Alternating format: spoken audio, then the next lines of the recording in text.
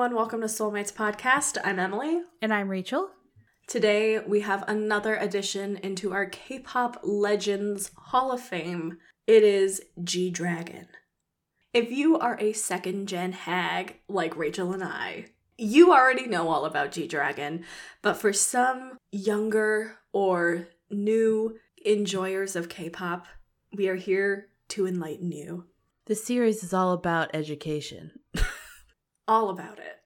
Kwon Ji-young, also known by his stage name G-Dragon, is a South Korean rapper, singer, songwriter, record producer, entrepreneur, fashion designer, and many more things, known as, quote, the king of K-pop, end quote. He's widely recognized for his influence on youth culture, fashion trends, and music in South Korea. He was named by Forbes in 2016 as the most influential person under 30 in Asia's entertainment and sports. He has written or co-written 23 number one songs on the Gaon digital charts, and most of those he also co-produced. So he is a musical fashion art hoe force. Yes. G-Dragon is like the art hoe. I mean, yeah, he started the art hoe trend. Rachel, why don't you take us all the way back to 1988? Okay. I didn't even know G-Dragon was older than us. Yes. Oppa. Oppa. He's a old bitch. He was born in 1988 in August 18th. So he's a Leo like me. What up? In Seoul, South Korea. So that means G-Dragon is like turning 35 this year. So G-Dragon began his career at age 6, which was quite a while ago in the 90s, as part of the group Little Roo-Ra. So some context. Roo-Ra was a co-ed first-generation K-pop group, and their influences were like reggae and R&B. And so Little Roo-Ra, this to me screams, do you remember A-Teens? Mm-hmm. They did all the covers of the ABBA songs, but they were teens. Yeah. That is this. Oh my god, so cute. So he was part of Little Roo-Ra for a little bit, but then he was scouted by SM Entertainment on a ski trip with his family, and he was a trainee under the record label SM for 5 years from ages 8 to 13 years old, and he specialized in dance. If you know, he's not an SM artist anymore, so he broke away. I cannot believe he was a trainee starting at 8. That's insane. I know, that's right? Child labor. Truly. And it's just like, I'm gonna say like an old person thing, but like, just remember like how much like life and flexibility and things you had at age 8 and 13 compared to like now. Like you were like a fetus. Like you didn't know what you were doing. Like you were like, yes, this is what I want to do for the rest of my life. At ages 8 to 13, I thought I was going to be a veterinarian. Like, and that is not what I am at all now.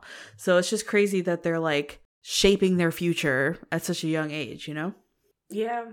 So during his 3rd grade year, a friend introduced him to Wu-Tang Clan, and thus the rapper G-Dragon was born.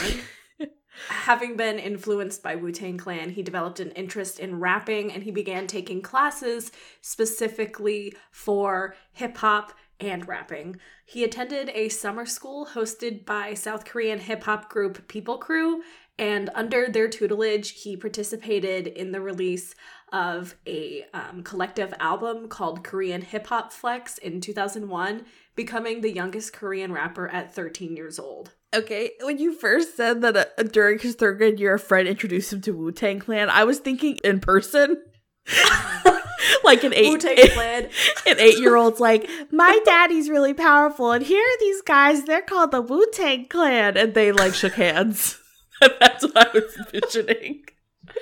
I'm sure in G-Dragon's mind's eye that happened, yes. But his forehead was kissed by every member of Wu-Tang Clan.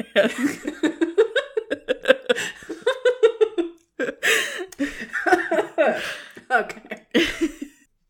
So because of this album, he caught the interest of someone named Sean, and he was in the hip-hop duo Jinyu from YG Entertainment. He recommended that G-Dragon go to YG Entertainment, and G-Dragon agreed. So he signed a contract with YG, and he spent the first year cleaning the studio for other artists at YG and then fetching water bottles during dance practice. What the fuck? I would feel so slighted. Imagine being a 14-year-old being like, here's your water. Yeah, like, we're gonna make you an artist, kid, but instead of, like, doing anything with that, you're just gonna be our little bitch for a year. Like, that's not cool. He was featured on other artist albums, and he even released several singles under the name GDYB after his indentured servitude of a year. After doing a couple of singles, YG is like, this isn't working. We're scrapping the plan for a solo, and we're gonna make a boy band instead. And thus, Big Bang was formed. Big Bang is a 5-member group, very influential second-gen group led by G-Dragon. If you've listened to past episodes, you might have heard us talking about Burning Sun scandal and Seungri. He was also in Big Bang. Yes. And we don't want to talk about him. No. So the formation of Big Bang was really documented on TV. Their debut was a moderate success, which is hilarious thinking about that because they're such like a huge group. But their first album sold over 100,000 copies and included G-Dragon's first solo recording, which was a cover of Maroon 5's single This Love. So we'll listen to that now.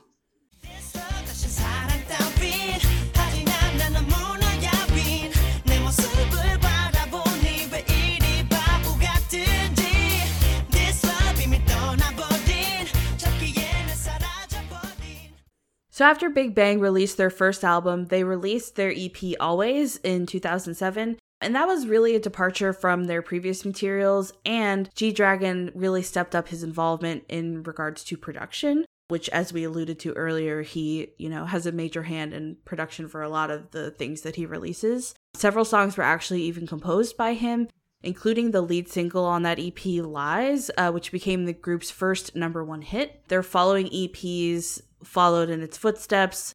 Hot Issue yielded Last Farewell, and Stand Up spawned Day by Day. Both singles composed by G-Dragon, they were top of the chart. And having produced the majority of Big Bang's materials, G-Dragon became involved with the production of Taeyang, another Big Bang member's debut, his EP, Hot, in 2008. They have a couple songs together that are really good. Truly. Because of all this success, G-Dragon got to release his first solo album, Heartbreaker, in August of 2009. This featured collabs with several artists in YG, including Teddy of 1TYM, Taeyang, Kush, CL, and Sandara Park of 2NE1.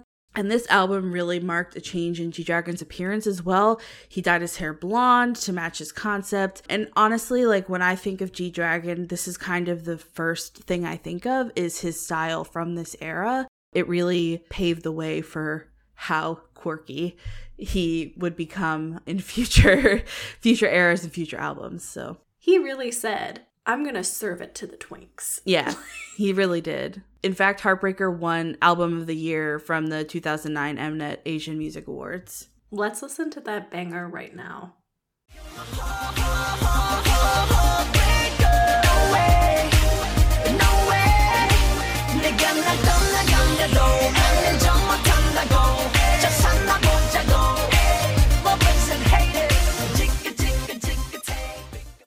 Shortly after Heartbreaker's release, G-Dragon was accused of plagiarism by Sony Music when Heartbreaker and Butterfly, another track on the album, were alleged to be similar to Flo Rida's Right Round and Oasis's She's Electric. However, EMI, which is the record label that distributed Right Round, said that they didn't see any similarities between the two songs. And Flo Rida even went on to feature on GD's live album Shine a Light. So obviously there was really no bad blood between them. And I just have to say, a lot of songs sound similar to other songs. Oh, yeah. Most pop songs are the same 4 chords in different compositions. Just because things sound similar doesn't mean someone plagiarized it. Right. If someone used a sample from another song without crediting the sample, That is straight up plagiarism and cause for litigation, but obviously this is not the case. That's exactly what I was going to say. It would be impossible for you to be like, oh, well, I derived like this chord from this song, or like it reminded me of this, so I designed something similar to that. Like, it's just impossible. Music is music. So yeah. I feel like, if you do direct sample, you should cite it. But otherwise, sorry to go off on a tangent, but it's not like there were other songs that me and Emily have heard that I was like, how the hell did no one copyright strike this song? Like the song that literally says Men in Black. I know. The song title is Men in Black. And they use a sample from the movie. Yeah. And I don't know if anything ever came of that. But yeah, anyways. I don't think those songs sound like those songs. Heartbreaker, Butterfly don't sound like Right Round or She's Electric to me either. So, in support of the live album Shine a Light, G-Dragon staged his first solo concert at the Olympic Gymnastics Arena in December of 2009. The name of the concert, Shine a Light, was derived from the lyrics of his song, A Boy. The concert subsequently sparked controversy, just more controversy, following complaints of obscenity and suggestive content. The Korean Ministry of Health, Welfare, and Family Affairs, our favorite people, later asked the government to investigate if G-Dragon or YG Entertainment violated laws on obscene performances in his concert. He was later found innocent and cleared of all charges in 2010. The Korean Ministry of Health, Welfare, and Family Affairs, they've gone after, like, Hyuna as well. I feel like they were way more active in early K-pop. Like, I don't see that as much of an issue anymore. Because it's making more money now. Exactly. That's a whole nother conversation. Yes.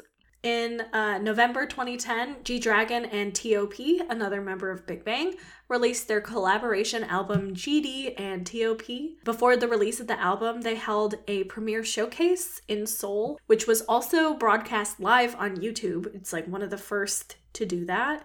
So to promote their album, they released 3 singles, Hi Hi, Oh Yeah, and Knockout. All 3 are bangers, but we're gonna listen to Hi Hi.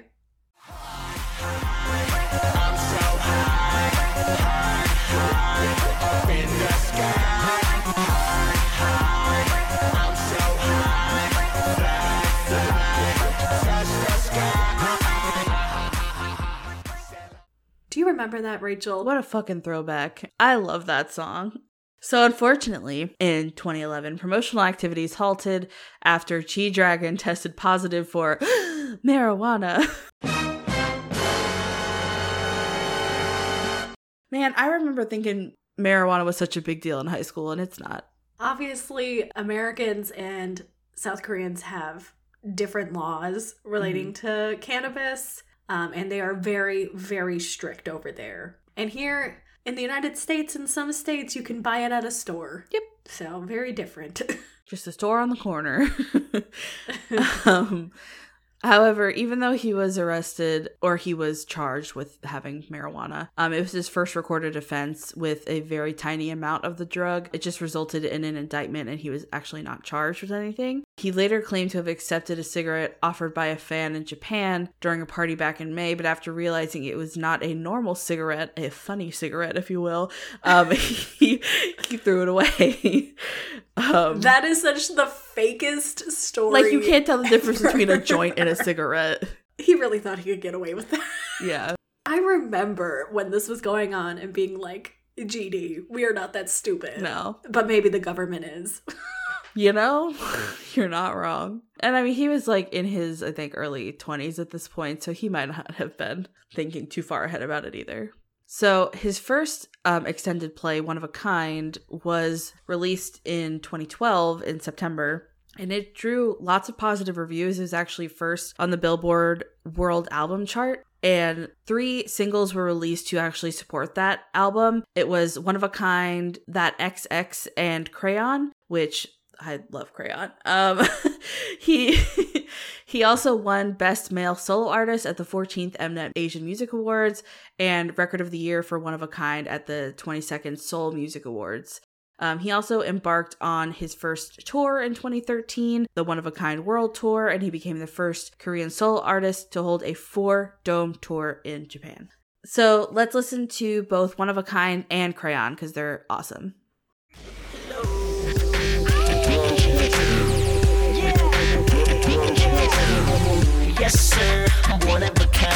재주 많은 곰보다 요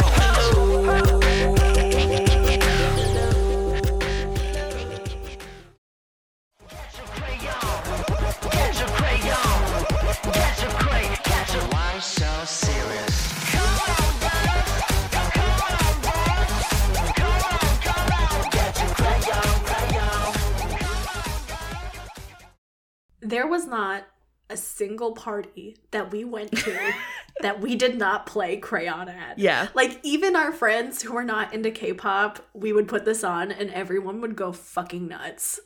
Oh my god, yeah. I don't even, like, we didn't even have Spotify back then. We were using, like, what was it, Groove Shark? Groove Shark and YouTube. Yeah. It was rough out there, guys. Yeah.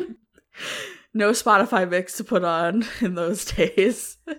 After touring extensively, G-Dragon went back into the studio to record his second album, Coup d'etat, which was released in 2 parts online, with the full album released physically on September 13th of 2013, and it had collabs with Diplo, Boys Noise, Skyfaria, Zion T, Missy Elliott, like really big names. And the title track, Coup d'etat, was also chosen by Billboard as one of the game-changing EDM tracks of 2013. It was like a dark EDM song. It was so cool. What if we went to a rave, but it was evil? Yeah. So let's listen to that song. This is my coup d'etat 입에서 불어도는 부메랑 Hands up, get tight 너를 시작한다 내가 술래다.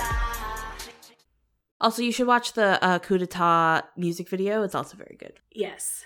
So the album entered the Billboard 200, making G-Dragon the first Korean act to have multiple entries on the Billboard chart. And the success of Coup d'etat led G-Dragon winning a total of 4 awards at the 15th Mnet Asian Music Awards. Best Male Solo Artist, Best Music Video for Coup d'etat, which is why I said you should watch it, Best Dance Performance for Crooked, and the highest award that they offered, Artist of the Year, which is so deserved in my opinion. He later took home the World's Best Entertainer and World's Best Album at the World Music Awards.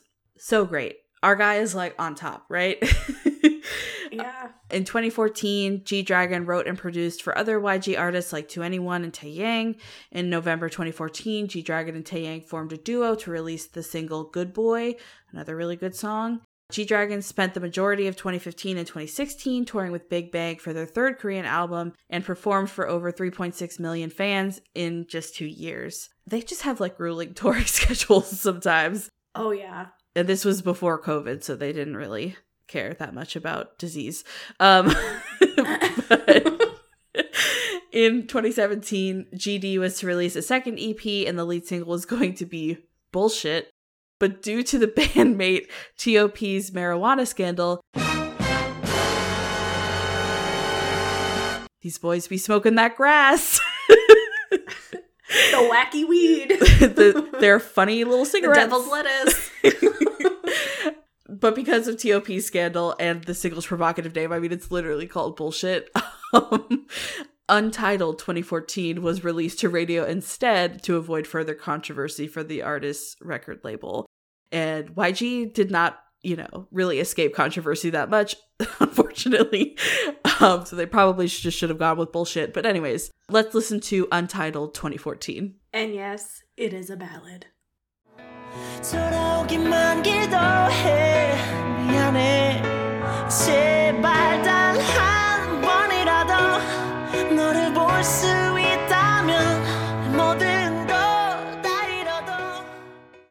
So G-Dragon began his 2-year mandatory military service on February 27th, 2018 by entering the 3rd Infantry Division's boot camp. He was an active duty soldier. Damn. Like, a lot of the times, famous people will get, like, civil servant jobs. But no, he was an active duty soldier. Like Elvis, when Elvis was drafted. Like, at the top of his game. So his service ended on October 26, 2019, and he was officially discharged from the military. He hasn't put out anything since, and honestly, I don't think he has anything to prove. No. He has a ton of side businesses that make him a ton of money. And Big Bang, because of all the fucking scandals, is no more. Yeah. That sucks too, though. Like, he finished his mandatory military service right at the cusp of February 2020. Yeah. Like, what was he supposed to do? I mean, he's doing just fine too. I actually have a coworker whose husband worked for Nike, and he was in a meeting with G-Dragon. That is so cool. Because he designs Nike shoes and sells his own line of Nike shoes. He is an entrepreneur with a capital E. Yeah. I would love to see more music from G-Dragon, but again, in his own time. Not in a rush, because it's going to be good, whatever it is. G-Dragon writes the majority of his lyrics and explaining that each feeling in creating the music is different, using his emotions to direct the lyrical content and the composition of his songs.